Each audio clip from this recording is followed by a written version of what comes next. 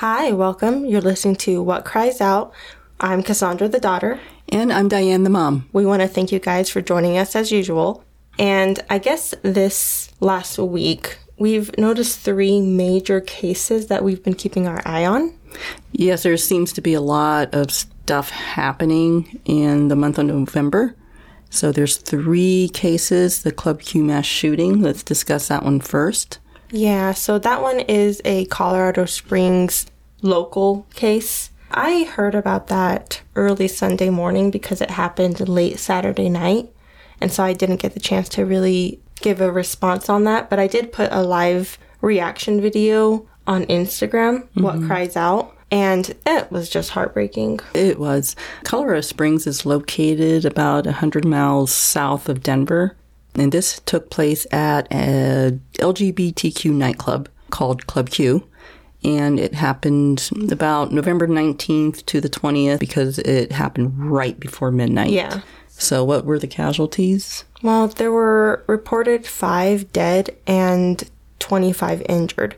And the dead victims are Daniel Aston, Derek Rump, Ashley Powell, Kelly Loving, and Raymond Green Vance. And the shooter was 22-year-old Anderson Lee Aldrich, and his motive is unknown, why he went in there and decided to shoot up this nightclub, but it is deemed a possible hate crime. Yeah, I think with our one case, the motives of mass killers, we are leaning towards one of the possible motivations could be a religious or race, sexual orientation-based hate crime. Right. And so we actually discussed this, that when it comes to motivations of mass shooters, it can get really blurry between what makes a hate crime and what makes a motive for a mass shooting. That actually stuck out to me, that they're labeling it as a hate crime when those things are just complicated in their own. So Anderson Lee Aldrich, and we're just going to call him the shooter. The shooter entered the Club Q nightclub with body armor and a long gun, which is kind of like an AR-15 style rifle. They didn't say exactly what kind. And he started shooting at people. The shooter was tackled by an Army veteran by the name of Richard M. Fierro, who started beating on him. I'm sorry, when I read that, I was like, oh my gosh, like it was a huge tragedy that so many people died, but I am loving the report of people getting pounced on, and like people are taking no shit for this. I'm sorry. There was another patron that started to subdue the shooter, and his name is and his name was Thomas James. But then there was also a trans woman, and I did not get her name. Yeah, and she actually took her heels and started beating on his face, just started stomping on his face. And so when you look at the picture of the shooter, he is all busted up, and I think he was in the hospital even. Oh yeah, I think you and I were discussing that right before we recorded, that this guy, as he was being escorted out, he wasn't so much being escorted but carried. He looked like a rag doll. He did. He was not able to stand. Yeah. So I'm sure he's suffering from a concussion. Well, good for those people. I think they stopped a lot more deaths and injuries from happening that night. It stood out to me that these people rallied and protected each other. Mm-hmm. I mean, it takes a lot of sacrifice and care for the others, most of them strangers who you don't know, and to just put your own life on the line. Right. You know, it was just, had to acknowledge that. And what is it about Colorado? We seem to get like these mass shootings. I don't get it. I'm trying to understand or try to find like a connection here. I know, it's strange because we have red flag laws here, but they don't necessarily help. And I think we're talking about a really layered issue here. It's a combination of our mental health here in Colorado, and we have a reputation. I'm wondering if there's like some socioeconomics. I know drugs. I mean, I don't know. It's complicated. It's something that we want to delve into a little bit more deeper when we have the time. I don't think anybody knows. I mean, we tried our really long episode, The Motives of Mass Killers. We tried to discuss this and unpack this as best as we could. And the answers are really actually deep and difficult to unravel. Mm-hmm. I do think it has a major thing to do with young men. We are again seeing a 22-year-old commit this crime. I think that is where it goes back to something dark with the mental health issues here. Or how about the internet, those chat rooms?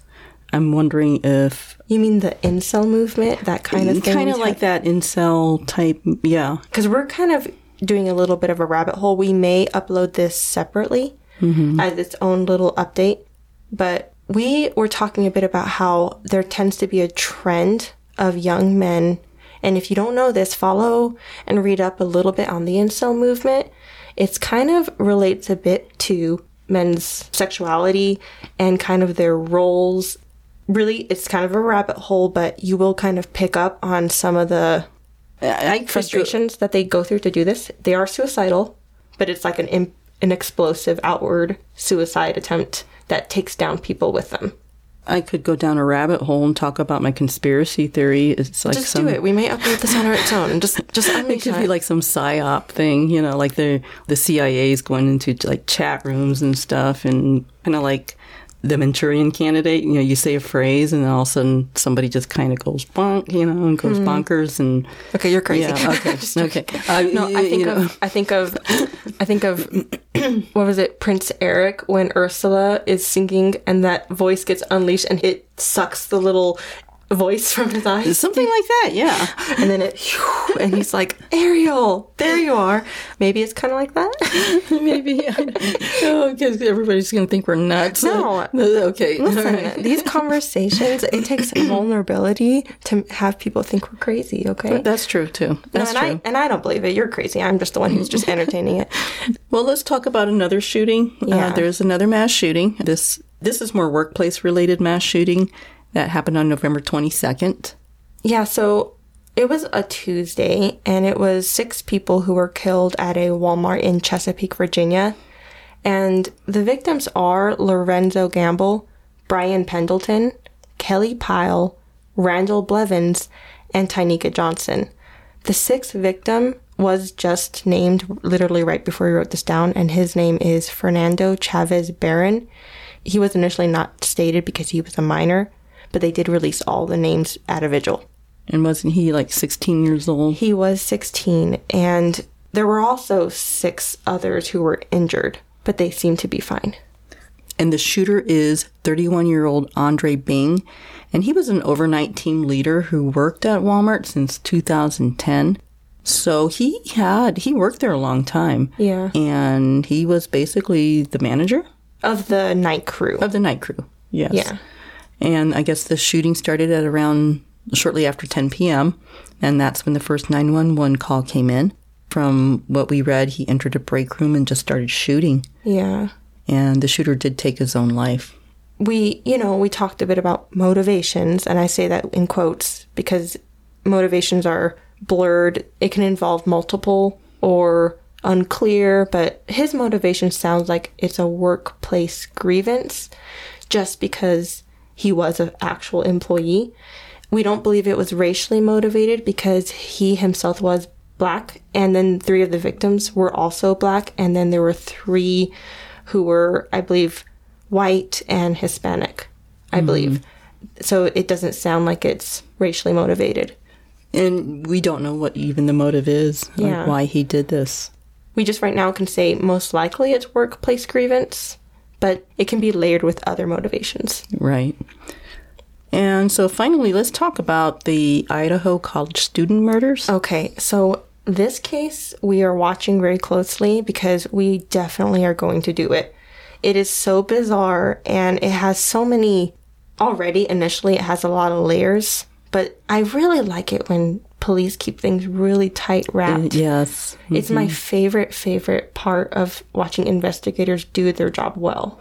And they know a lot more. Yeah. And they put the pressure and that media, trying to get and squeeze out as much information as possible, but they really stay professional. So just kudos on the investigators maintaining that. They did it with Delphi. Delphi's is going to be solved, most likely. So just so many amazing, great tactics there. So where did this happen?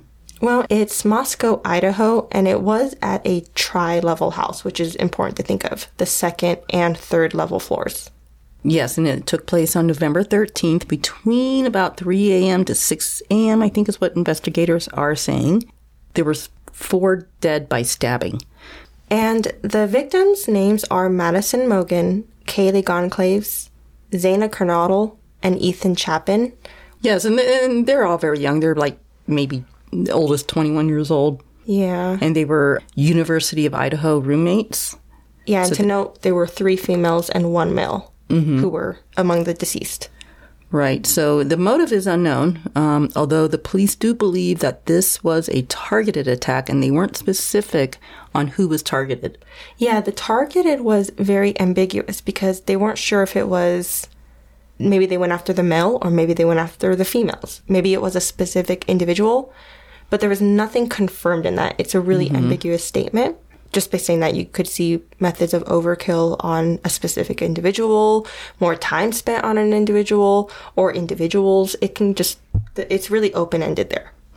I guess what happened was all the victims were out earlier that evening. It was late Saturday night, and they didn't return home until the wee hours of Sunday morning, like 1 o'clock in the morning. And I think a lot of them were home by 1:30 in the morning. The 3 University of Idaho victims did live in the house, but one was only a visitor, the male. Yeah, and he was because the boyfriend. he's the boyfriend of one of the victims, who he became a victim to.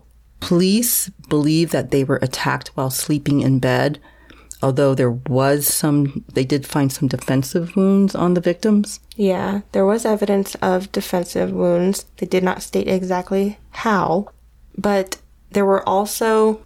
Well, the boyfriend and the female victim, they shared a room. They were sharing a room. Yeah, they were sharing a bed. Yeah, a bed. So they got attacked while they both were in the same bed. Yeah, and then just to kind of acknowledge this too is that they didn't receive the 911 call until roughly about 11 a.m. the next day. Mm-hmm. And so the victims, there was 2 surviving individuals who were not attacked whatsoever. Right, to the point, and they occupied the basement floor. And they didn't hear anything. Mm-hmm. They actually roused, and I think they only went to one room and couldn't get them woken up. And they supposedly did not see the wounds of them. Like, the brain maybe blocked it out, or they couldn't put 2 and 2 together. This is where it gets a little vague, okay, because they won't share the 911 call, obviously, okay. But I think they weren't really clear on the roommate. Like, did the roommate go up to the victim? Or was it through a door that, they couldn't get somebody to respond? Was there a knock? Yeah. Just somebody wasn't waking up. Or I don't know if they found, like, somebody broke in. It wasn't like they went through and checked everybody in the house. Mm-hmm. It really was them calling 911 for those specific 2 people. But again, this is a very early case, and things get really blurred pretty early on. We will do this case, I think, in probably, another 3 months? Yeah, I think when more information comes out. Yeah. There was video surveillance of 2 of the victims earlier in the evening at a food truck. Yeah. And that was Madison and Kaylee. Okay, the 2 girls. Another thing, too, the 2 roommates that were not attacked are not suspects. Yeah, they're not suspects. They've been cleared. And just to kind of throw out this, too, I did see 2 things that bothered me. And one was there was an ex-boyfriend who was being attacked online. Okay? Oh, was he? He was being attacked by people who think he did it. Oh. Okay? Oh. And just to acknowledge that is a very cruel thing to do, let the investigators do their job. Don't attack others, okay? Don't.